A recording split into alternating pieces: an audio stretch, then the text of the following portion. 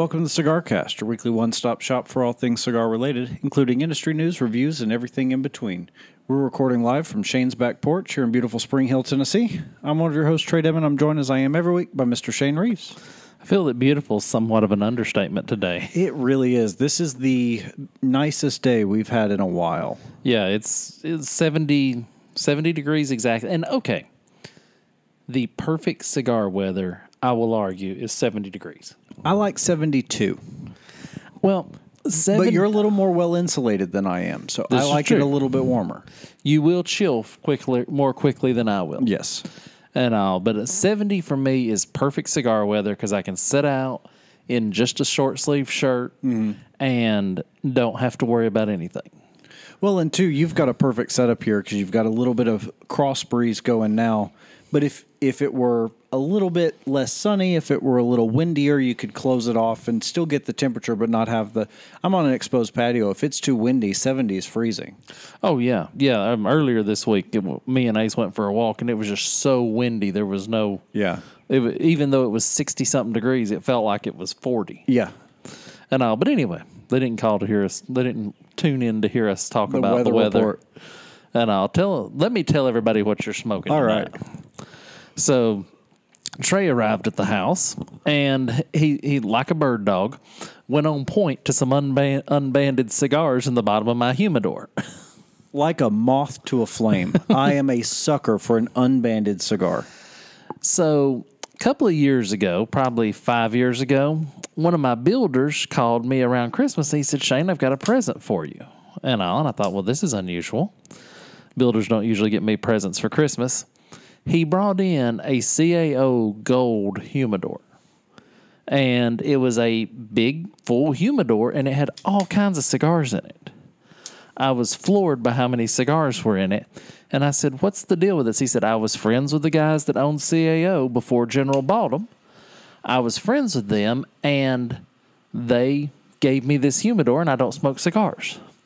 So the cigars in it were just hard as rocks. It obviously had not seen a lick of humidification in years. This one's not far removed from that. It's still got some hardness to it. It's drawing fine. Right. Well, as long as it's drawing fine. And that's the trick with those, is that you can't over-humidify a cigar once it's been dried out, because the wrapper's already in a compromised position structurally. You're very slowly. And so that's a Cao Gold Maduro that you're smoking. It's really impressive just off first light. Well, the thing is, it's one of those cigars that you'll never get another of. Right. I mean, well, so I got more in the humidor. So I better not like it too much. Yeah, I got more in the humidor. I mean, you're welcome to another anytime you want it. But once those are gone, they're gone. That's it, yeah. And also, I guess today we're both going to smoke a rare cigar. I'm going to be smoking a 2013 Quatro Cinco. So we're both going into the Wayback Machine. Oh, yeah. You probably further than I. I imagine that cigar you're holding is, at least 10 years old? At a minimum. Yeah, at least 10. I mean, what year did General buy Cao? Who knows? 11 or 12, I want to say. Yeah. So, anyway. So, Joya de Nicaragua released the Quatro Cinco limited edition. And this was in 2013. They only released 4,500 boxes. And they were 10-count boxes. And it was such a big hit, they re-released it into a regular production. But I think this one is a little different. So the wrapper and binder is Jalapa Valley, while the filler is Esteli tobaccos that were aged in oak barrels for more than a year. And just a little bit of 5-year-old Ligero leaf in the filler gives it that punch. Yeah. Just a touch. So I bought 2 boxes of these when they came out, and I think I've got 3 cigars left. Yeah. I remember having one of them, or a couple of them, when they first came out as a limited release. I haven't had one. I wasn't necessarily unimpressed by it, but it didn't hit my palate the way it does yours. But that's really, you're a bigger Joya fan than I am just in general, so it doesn't surprise me too terribly much. But it was a very good cigar. So I'll be interested to get your report with that one having so much age on it. But speaking of Joya de Nicaragua, they announced this week that they're releasing a cigar specifically for the Asian market, which is that the first time we've ever heard of that happening? I think it is. I think this is the first Asian only release we've ever talked about. And it's the Quatro Cinco Edition Asia. And 4 3/4 by 60 ring gauge. So it's one of those short and stubby ones. Yeah, that's an interesting looking cigar. It's barely got more tobacco showing than it has band showing. By the time you add the foot band and the main label, it's basically all label. Yeah, it's going to hit China, Hong Kong, Macau, and Vietnam in May.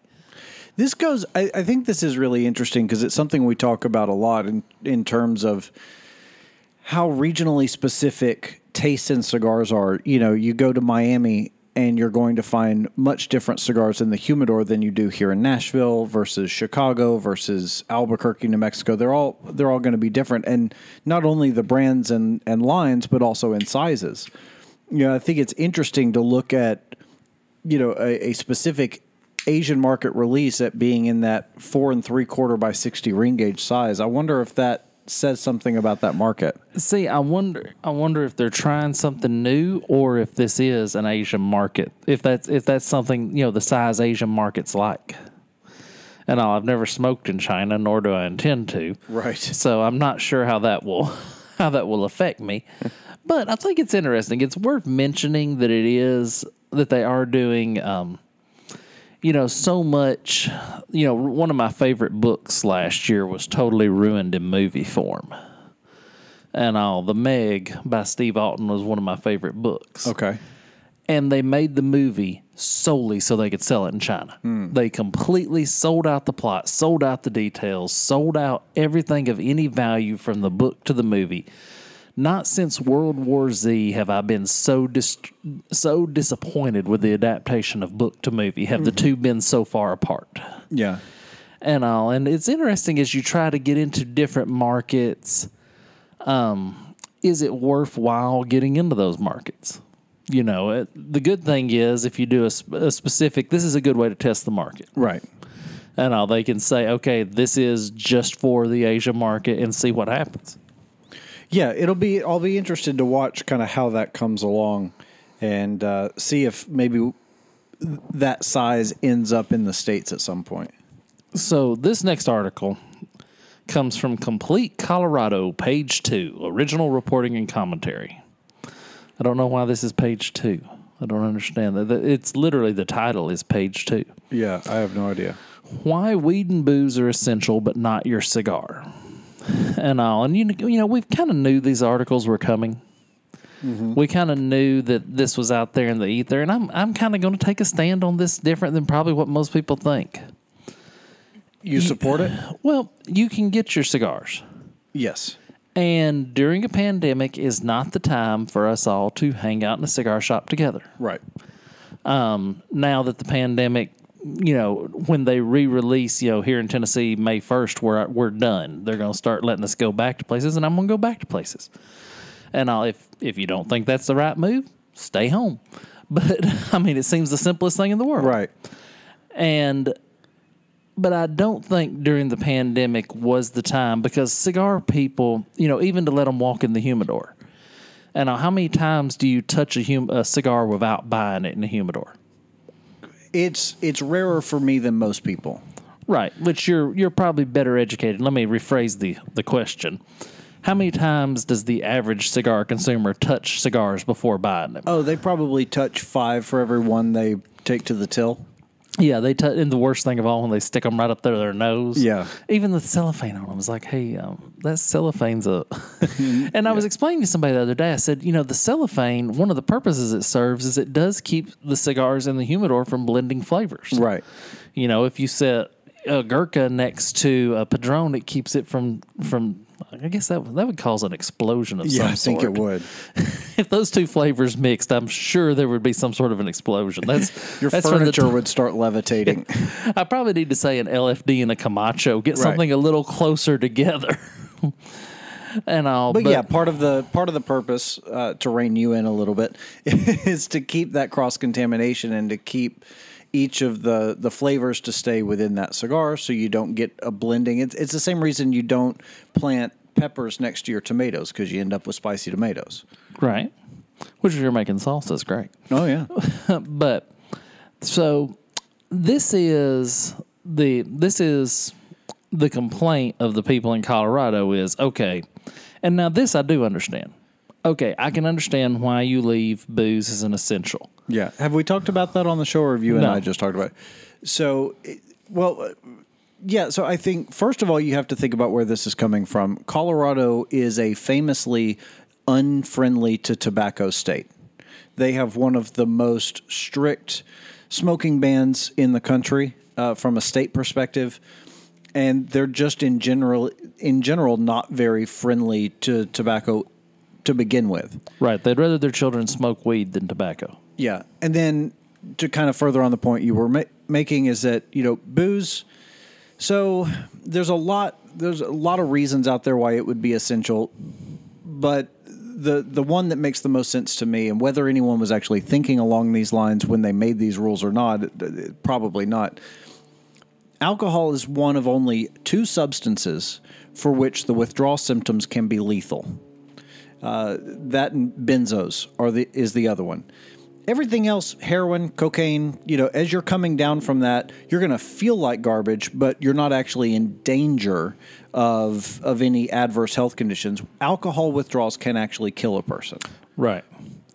Okay, so why is the weed left open? So I think that has a lot to do with weed culture and with the weed lobby, because there is so much. Colorado is one of the few, I believe, that didn't take this route, but most states who have recreational or legal marijuana in some kind start medicinal. Therefore, it kind of gets lumped in as this, well, it's a prescription. We can't keep people away from their prescriptions during a pandemic because it's, essential to whatever ailment they're trying to mitigate. Now, does that mean that my optometrist's office is still open? No, but they still call glasses a prescription, but that's a story for another day. Well, the weed thing is they've made weed a folk hero, and they don't want to do anything. And Colorado is just making a ton of money off of weed. Oh, yeah. I mean, follow the money. The money for Colorado is in weed. There's no money in tobacco in Colorado. Well, a perfect case in point. In Nashville, in Davidson County, where I live, our major, almost a third of our city's budget comes from tourism. Right. You think about what a massive amount of money it takes to run a city the size of Nashville, and you think about a third of that all coming from our tourism revenue. And that's all dried up because of this, because, people can't go out to the bars, people can't hold conventions, that sort of thing, to the point that our property taxes are going to be increased by 20% this year.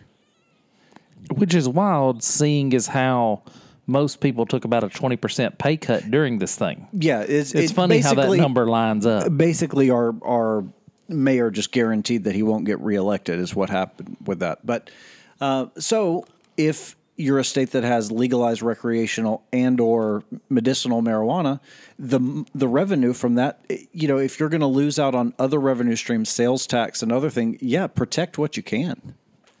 Well, and I think cigar shops, curbside is fine during the pandemic. Mm-hmm. I don't think it's being unfair to cigar shops. I don't think it's being I don't think that we should throw the doors open and say, okay, everybody come in and ramble through the humidor during a pandemic.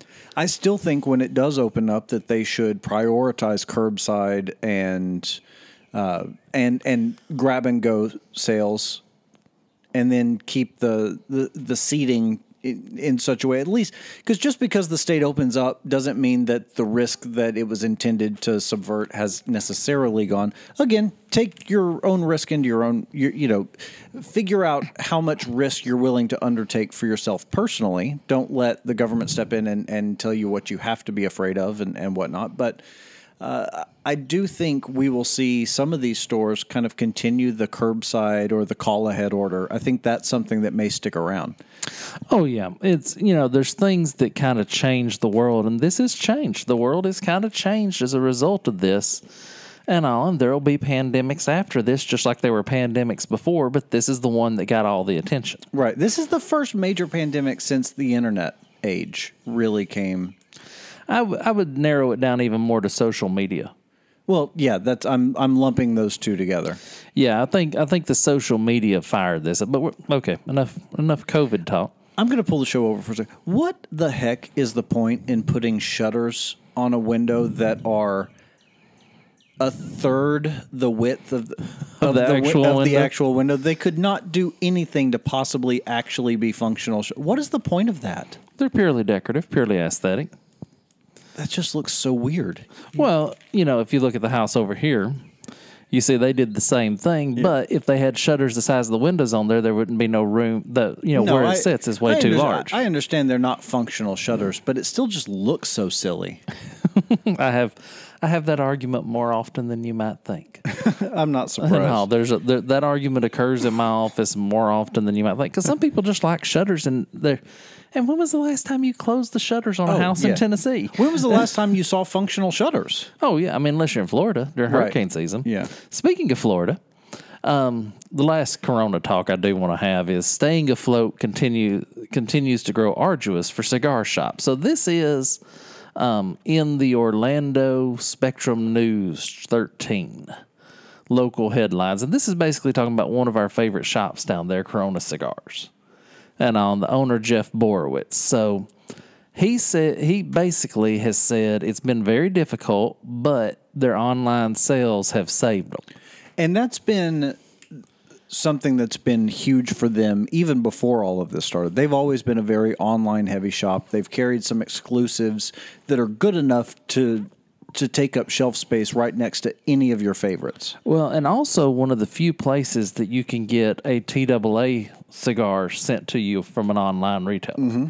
And it's very rare. Like you can order a box of, I looked at ordering a box of the Brick House Por Ciento from there. Right. Because they're TAA shop and they're willing to ship. Mm-hmm. And that's not seen very often. They may be the only one, at least that I'm aware of. Yeah. So they have 125 employees, and he's not had to furlough or lay off any of them. I'm sure he's lost money during this time. I'm sure our local shop has lost money during this time. 125 employees he has. That is huge for a cigar shop. Well, there's 3 shops. But still. Oh, yeah, still. But your average cigar shop's employing 5 or 6 people. Yeah, but, I've been there. There's a couple of bartenders. Yeah. There's always a couple of guys working the floor. There's a couple of guys working behind the counter. They'll cut your cigar for you. They'll light your cigar for you. They spend time with you. I mean, they really do it up right at Corona Cigar. Mm. And I've really been impressed by every time I've visited there and went through. The only thing I don't like is they don't have a humidor. The shop is the humidor. Right. But you made a point about some of our local shops. I've had the opportunity to talk with a couple of friends of ours who own shops here in the area, and it seems like the ones who are doing the best were the ones that got on the curbside and delivery early.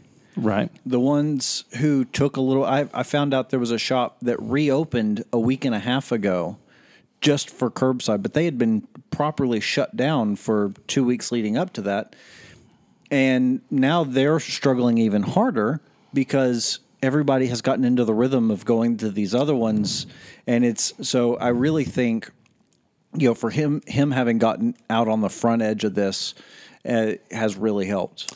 Yeah. And I think that's, you've got to, in modern business, you're going to have an internet presence. And the ability to leverage social media and to adapt quickly. Right. And that's one of the things he has done. You see that giant bee swinging around? Ace has tried to eat that bee for about 3 weeks. You should see in your life, sorry, everybody. You should see in your life an 85-pound black Labrador trying to catch a giant carpenter bee. It's the funniest thing you'll ever watch. You got to get him a tennis racket. My kill count's up in the 24 range right now. Oh, okay. Well, he would love to eat that bee, and I think it would be a big disappointment for him if he did. Yeah. But what did I waste the last 3 years of my life doing? Yeah, he's inside right now because if he had been out here when that happened, you would have just heard crashing and all our equipment totally wrecked. But hats off to Jeff Borowitz because I'm sure he's not made money, but he has kept his employees running. Yeah, and that's the name of the game right now. Oh, yeah. So one more article I want to talk to before we go to break. And I seen this and I thought, well, this sounds interesting.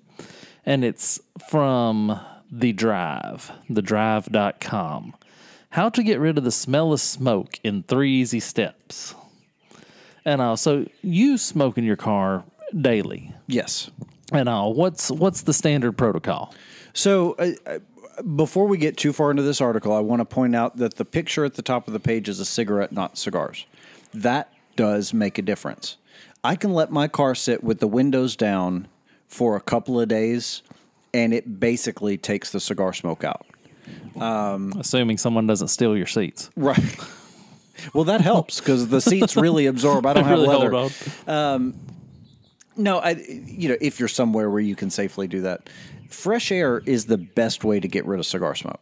I know several people whose wives don't like the smell of smoke, and so when they come home from the cigar shop, they get naked in the garage and leave the clothes out there for a couple of days, and then when they bring them in to do laundry, it's not nearly as bad. I had one buddy whose wife grumbled about the way the clothes made the washing machine smell after he washed his clothes that he took off in the garage. That's more of an indictment on your laundry detergent than anything else. I think it's an indictment on his wife more than anything else. That's the level she's at. Well, it has been proven that women have a better sense of smell than men do, just by and large. But anyway, carry on. Well. Oh, okay. Well, just take you a drink of water then. Don't worry. We're not doing a show or nothing good. here. Just keep on swilling away. So basically, the article talks about a 3-step process, which by and large makes sense. The last step is really the only one that actually has anything to do with getting rid of the smell. The first one is change your cabin air filter, which I think a lot of people don't realize that they actually have a cabin air filter. Everyone knows the air filter for the engine, but you actually have one in most cars. It's in the glove box, just like the one on your HVAC system in your house. Right. This is one of those that I actually do change mine quite a bit. Mm-hmm. And I also very rarely run my AC on the recirc mode. Right. Because what that's going to do is that's going to draw more fresh air in versus cleaning the air in the car. And it's going to help minimize the impact you have on that. And then just give it a good thorough clean. That's just good car maintenance. Well, this article, not to be too critical of the people writing it, but I'm going to be, and I'll vacuum the floor, getting up any ash or cigarette butts. Did you need to tell me that stuff? Well, I can't get the smell out of this. So ash ankle deep and cigarette butts falling out the door every time you open it. We actually do deodorization as a part of my job, and we do a lot of deodorization. And so you'd be amazed at the people that I have to tell on a daily basis. Job number 1 for deodorization is source removal. My house smells like cat pee. Well, do you have a cat? Yeah. Okay. Kill the cat, then call me. No one really likes that answer. Not your greatest sales pitch ever, Trae. No. You're a little weak on that one. But the idea is, what good is cleaning it if the source of the smell is going to be left behind? Right. Same thing here. And I think you shouldn't have to tell people to get the cigarette butts or the ash or whatever off the floor. But I think taking extra time to make sure you get in between the seats. About once a year, I actually do a thorough deep cleaning of my car where I take all the seats out and actually scrub and vacuum the carpet under the seats. So you've got better access to that area where all the French fries accumulate right between the center console and the rails of the chair. I do think that's so I under that premise, I can kind of get why they would specifically highlight getting that all out. Well, so about once a year, once every year and a half, depending on what I'm doing, I just have my truck detailed. Mm-hmm. I take it to the shop. I have them do a thorough detailing. Now, by and large, I've got a sunroof. And let me tell you, the greatest asset to your car not smelling like cigar smoke is a sunroof. Yeah. You don't have to belt it all the way open. Mine's got the vent option. We rode back from Tunica with just the vent open, and Austin and Jay and I were all 3 smoking, and it was no problem whatsoever. the smell doesn't stay in if you've got a sunroof because it's rising. Exactly. I don't have a sunroof in my car, and even if I've got the windows open, if I look in my rearview mirror after I exhale, I can see kind of an eddy of smoke hanging out by the back glass. That's just what it does. So when you're so you replace the air filter. Mm-hmm. What do you recommend for a cleaning chemical to clean the headliner, the carpet, the sun visor, all that the stuff that holds smoke? What do you recommend? As goofy as it's going to sound, for for over the counter applications like this, not getting professionals involved, I like Scotchgard brand. Because they do, obviously Scotchgard is kind of known for the protectant stuff, but they've got a pretty good line of upholstery cleaners as well. Now, the little ionizers. Ionizers, thank you. The little ionizers that you plug into the cigarette lighter, any good? I don't think so. I feel like we talked about this on the show the other day, too. We talked about ionizers. Ozone. Yeah, the ozone. So if it's an ionizer that's creating ozone, I don't like it for the reasons go back a couple of weeks and listen to that show if you want to hear I don't want to go back into it too much. The other ones are like the essential oil diffusers and that sort of thing, and you're just covering up a smell with another smell.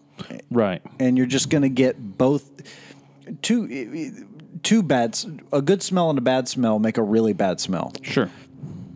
Well, and the best product ever developed is Febreze. Mm-hmm. You just open that sucker up, you hit it with you Febreze it. I used to keep a bottle of Febreze in my truck.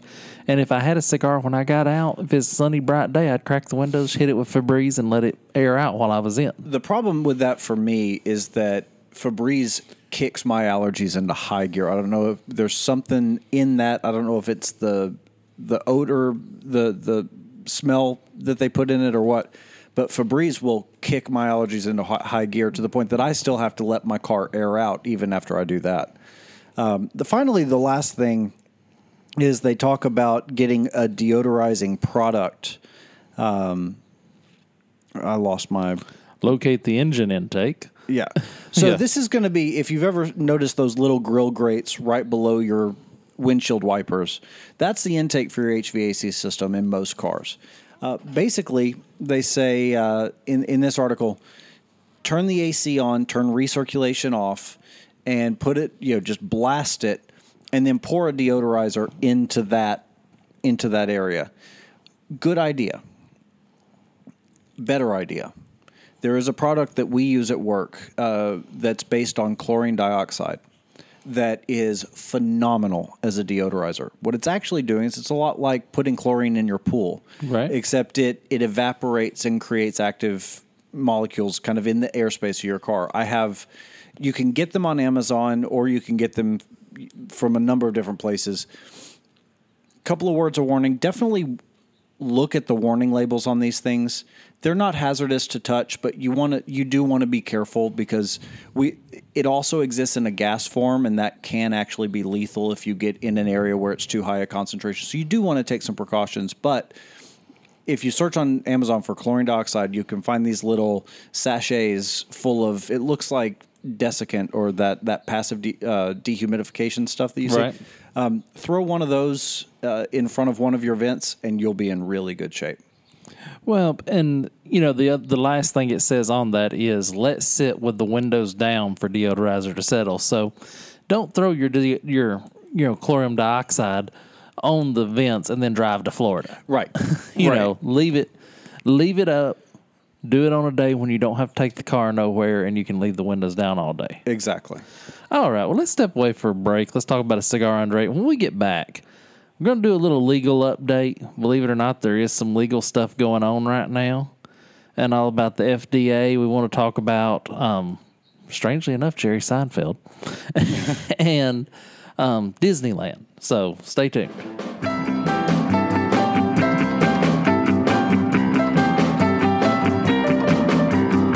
Shane here with this week's Cigar Under 8. This week, I want to talk about the Gilberto Oliva Reserva. When I got on my Oliva kick last year, I smoked a ton of these, and I really, really like it. It's a perfect morning cigar if you're the kind of person that likes a little bit milder cigar to start the day. registers as a medium. I mean, it's not a full-on mild cigar, but it's definitely not one that's going to put you behind the 8 ball for the rest of your day if it's your first one in the morning. So it's an Indonesian Sumatra wrapper with a binder that's Habano and a filler that's Nicaraguan. Now, why it says binder Habano? Is that Nicaraguan Habano? Is that Dominican Habano? I mean, they just say Habano. Right. And all, but the Indonesian Sumatra wrapper, now that gives it a little something special. It does. And this is a good, not great cigar for me. This is always consistent. This is your Starbucks example. Right. It's always going to be good, probably never going to be great. Yeah. But for the price, I mean, right now on cigar.com, they've got a box of 20 Toros for $81.99. So that is hard to beat. Yeah, that's $4 and some change. And one of the great things about this virus is we have free shipping on almost every cigar website in the world. Absolutely. And shipping has just become something they've decided they'll take care of. Mm-hmm. And but a really good cigar. Till next week, try the Gilberto Oliva Reserva.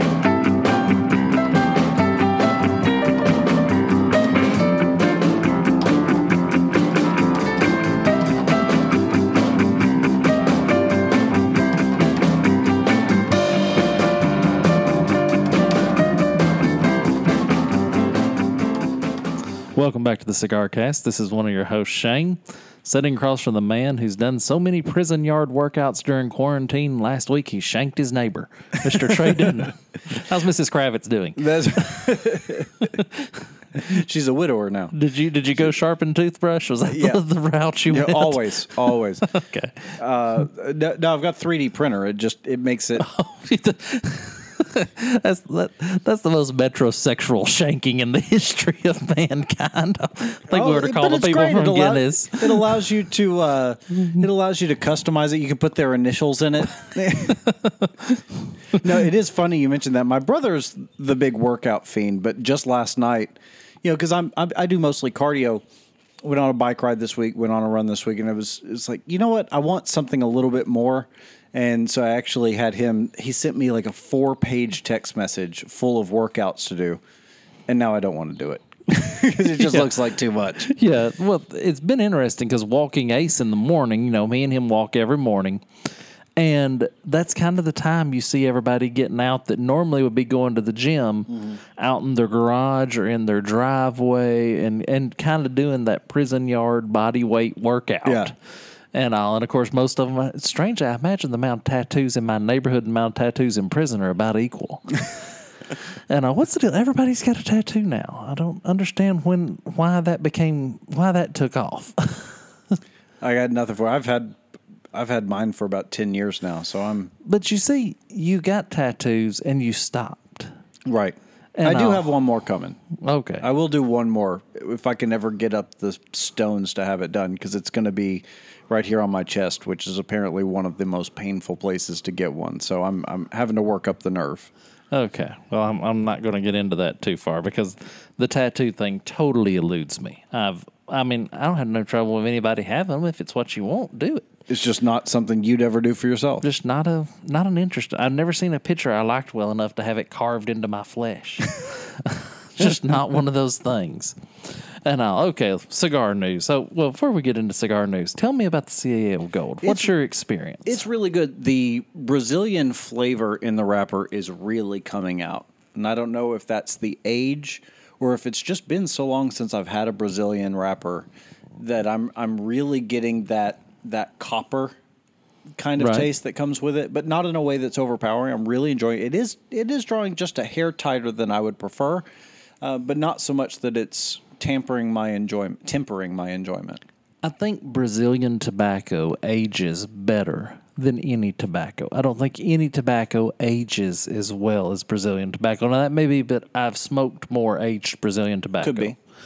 But I'm just, Connecticut to me reaches a point where it goes on the decline. Right. It's aged as far as it's going to. I've had some edges that I aged for a couple of years that just died. Mm-hmm. And also Connecticut tobacco can go on the down slope pretty quick if you ain't careful. Especially when you're dealing with a leaf like Connecticut that doesn't have a whole lot going on to begin with. Aging is going... it's going to mellow the flavors out. It's going to blend the flavors, and kind of like how spaghetti is always better the second day. Right. And so you, with something like Connecticut, which is pretty mild in flavor profile anyway, yeah, it can certainly hit a point of diminishing returns. Oh, yeah.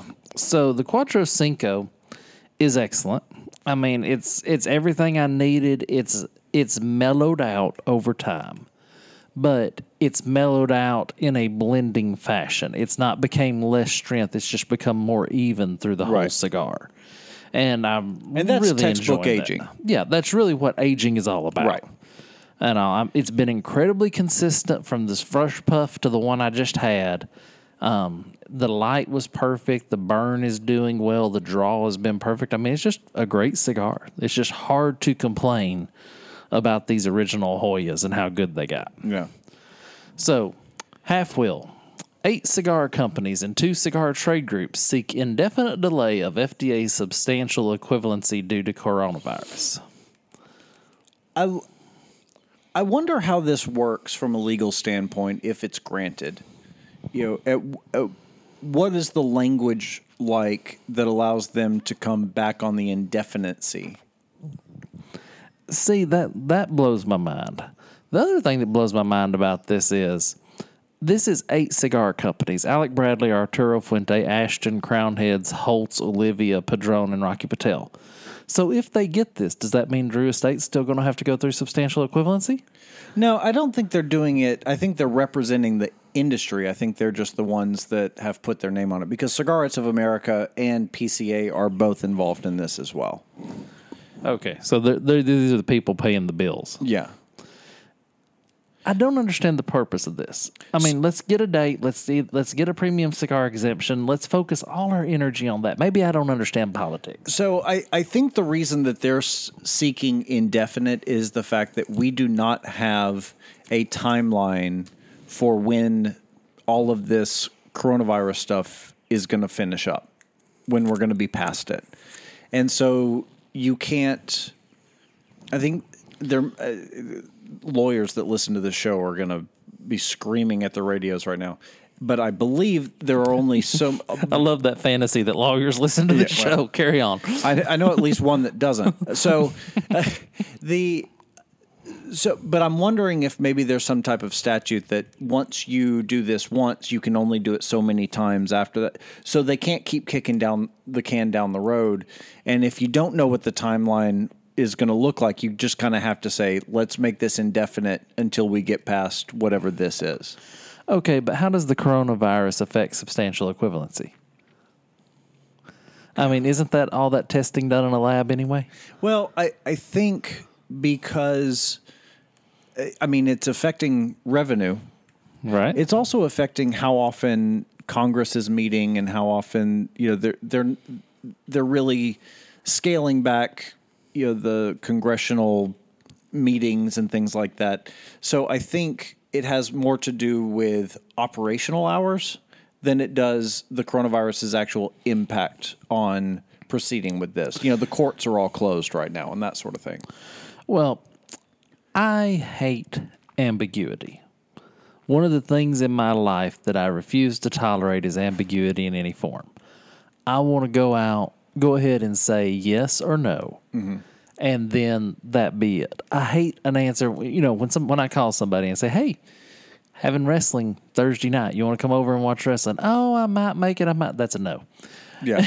And I just assume that's a no and move on with my life and plan accordingly. And rarely am I disappointed. Well, it's just like, you know, I'm in the process of planning my wedding for the second time, and the amount of people that don't RSVP, it's the same thing. You know, I don't need you to hold on to it because of maybe. Just give me a yes or a no. Right. Just make it simple. It's the same reason that it was always worse when your mom said, just wait till your dad gets home. It's not that your dad's punishment was going to be that much weight. It's the stewing for 3 hours not knowing. Right. You got to formulate a little on that. Okay. We're jumping to something here not cigar related. One of my favorite websites that I look at almost every day, one day we'll have to talk about this, websites that you look at every day. I look at MovieWeb almost every day. Movieweb.com. Really? Yeah, and I'm not a big cinephile. Yeah. I just enjoy the articles. I enjoy the stories. I enjoy all the things they talk about on MovieWeb. They always have interesting stuff going on there. And I couldn't resist.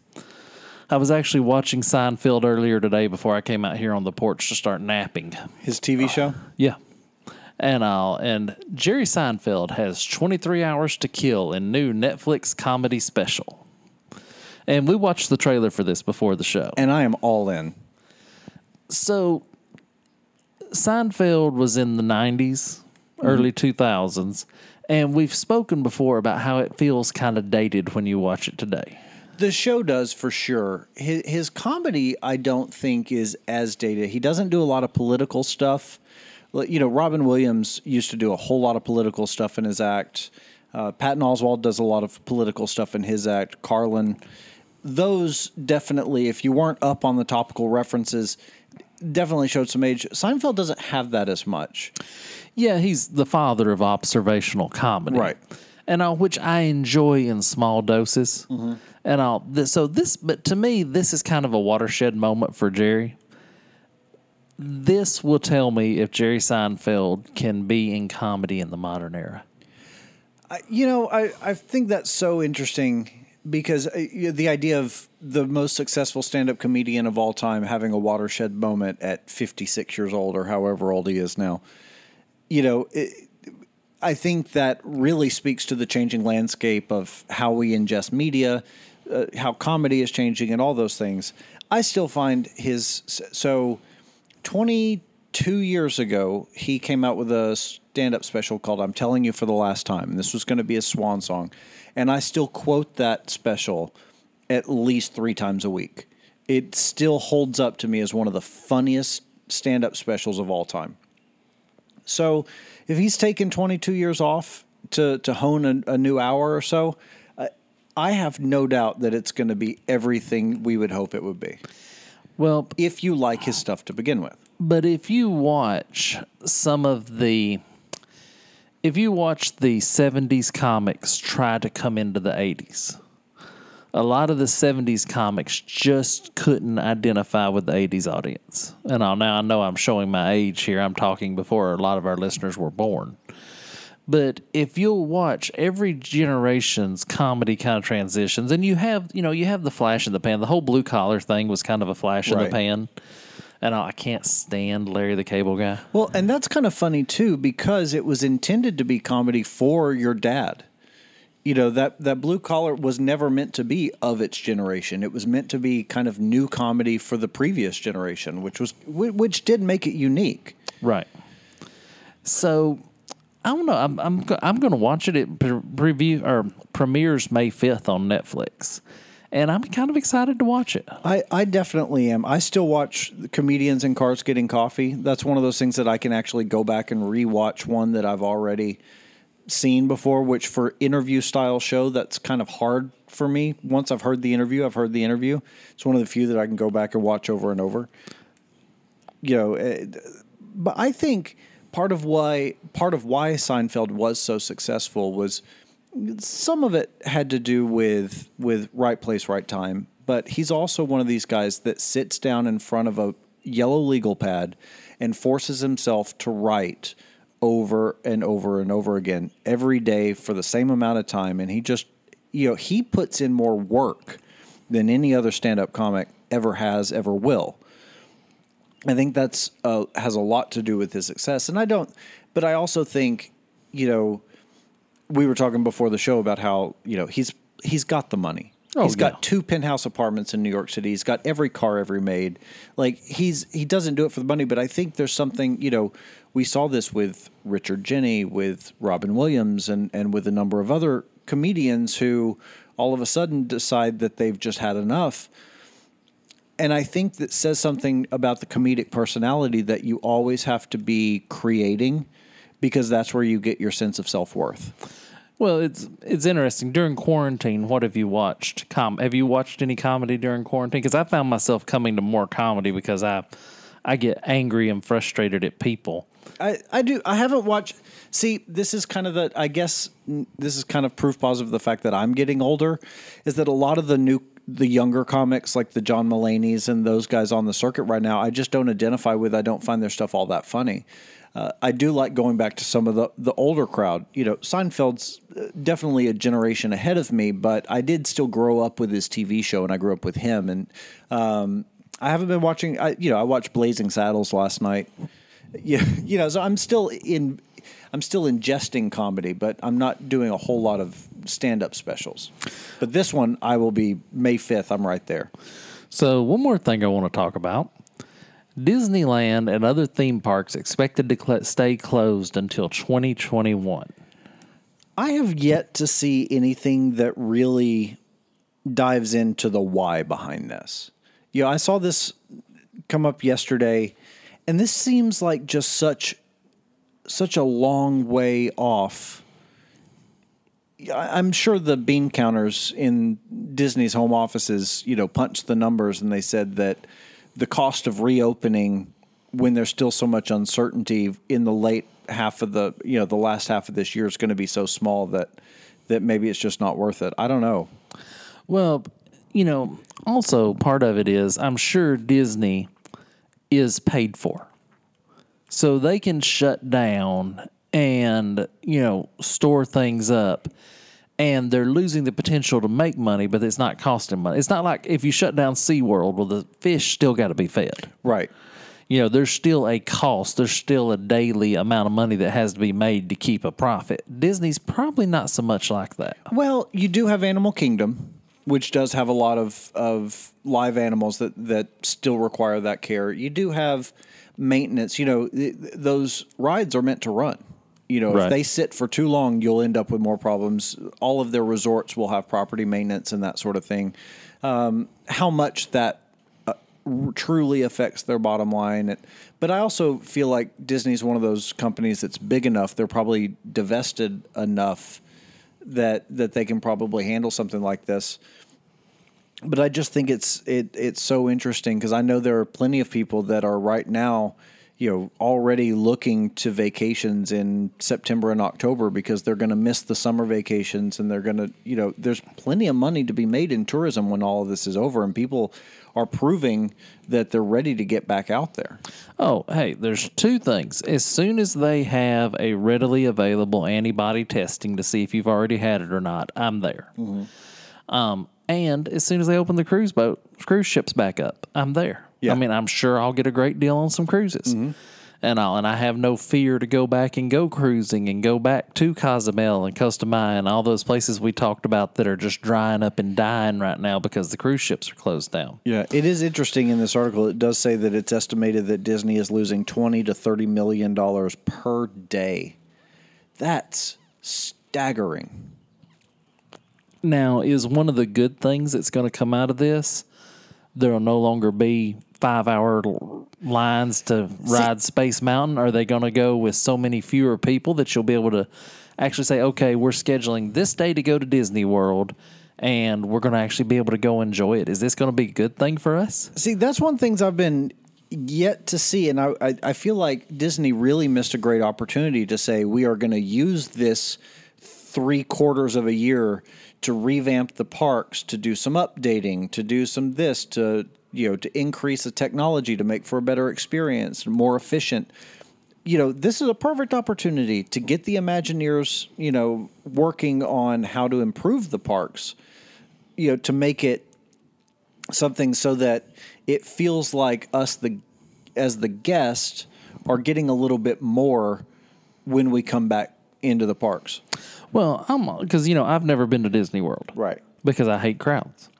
And if I had the opportunity to say, okay, I'm going to buy tickets for Disney World June 28th of 2023, and that's the day I'm going to go, even if I had to buy them in 2021, right? I'd be fine knowing that I was going to get there, and it wasn't going to be shoulder to shoulder, elbow to elbow, eyeball to eyeball all day long. Well, and a lot of that too has a lot to do with the time of year. If you go early October, you'll never see another person in the park because the kids are in school.